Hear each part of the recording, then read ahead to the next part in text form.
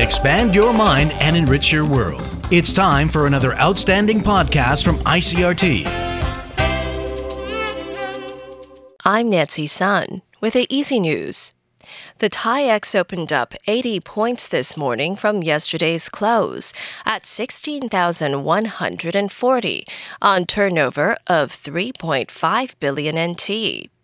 The TAIEX gained ground on Thursday as other Asian markets ended the day mixed on the back of concern that big Chinese companies might lose their listings on U.S. exchanges. The Cabinet has approved a draft bill that will require employers of fewer than 5 people to enroll their workers in an occupational accident insurance program. Premier Su Jin-chung says the proposed Occupational Accident Insurance and Protection Act will not only expand insurance coverage, but also increase payouts for workplace-related injuries. The draft bill would move matters relating to occupational accident insurance outside the jurisdiction of the Labor Insurance Act. And according to the Ministry of Labor, it will require employers to sign their workers up for the insurance in their first day on the job, regardless of the size of the company. Meanwhile, a rapid coronavirus antibody detection kit developed by the Chung Kung University has received an emergency use authorization. According to the university, the Food and Drug Administration's decision to sign off on the detection kit means it can move to the mass production phase. The test kit uses samples of blood serum to measure the potency of neutralizing antibodies in a person who has been vaccinated against the coronavirus and can produce results with 90% accuracy within 1.5 hours. Linkou Changgung Memorial Hospital Deputy Superintendent Cho Chen-shun says the tests will be vital until the world reaches herd immunity for the coronavirus, as they can confirm whether or not a person is adequately protected from infection. In international news, the foreign ministers of France, Italy, and Germany have met with Libya's newly elected transitional authorities to show their support. The Libyan leaders are expected to lead the war-stricken country through general elections end of 2021. All 3 European ministers stressed Thursday that foreign fighters and mercenaries should immediately leave the country in order to ensure the full implementation of a ceasefire agreement inked in October.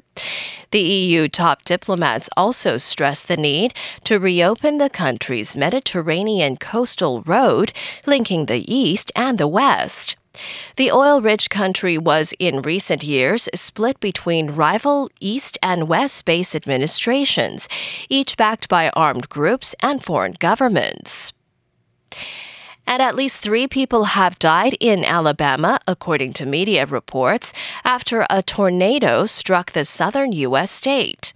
Our correspondent, Jagruti Dave, reports. Tragically, we are receiving reports of loss of life, Alabama Governor Kay Ivey said.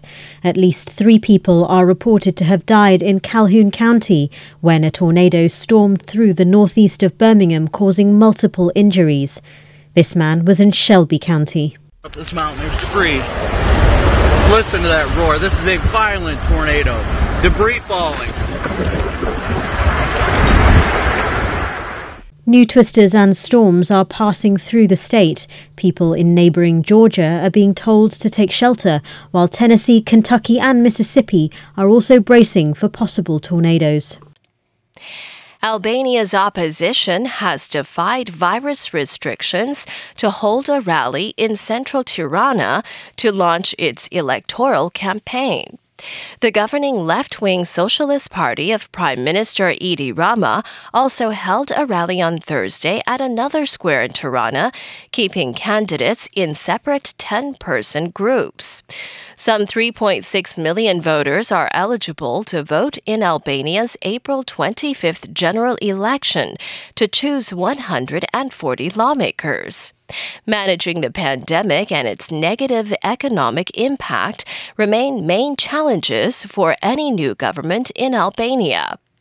Holding an election in line with international democratic standards will be key for Albania's next step towards eventual membership in the 27-nation European Union. And that was the ICRT News. Check in again next week for our simplified version of the news, uploaded every day in the afternoon. Enjoy the rest of your day. I'm Nancy Sun.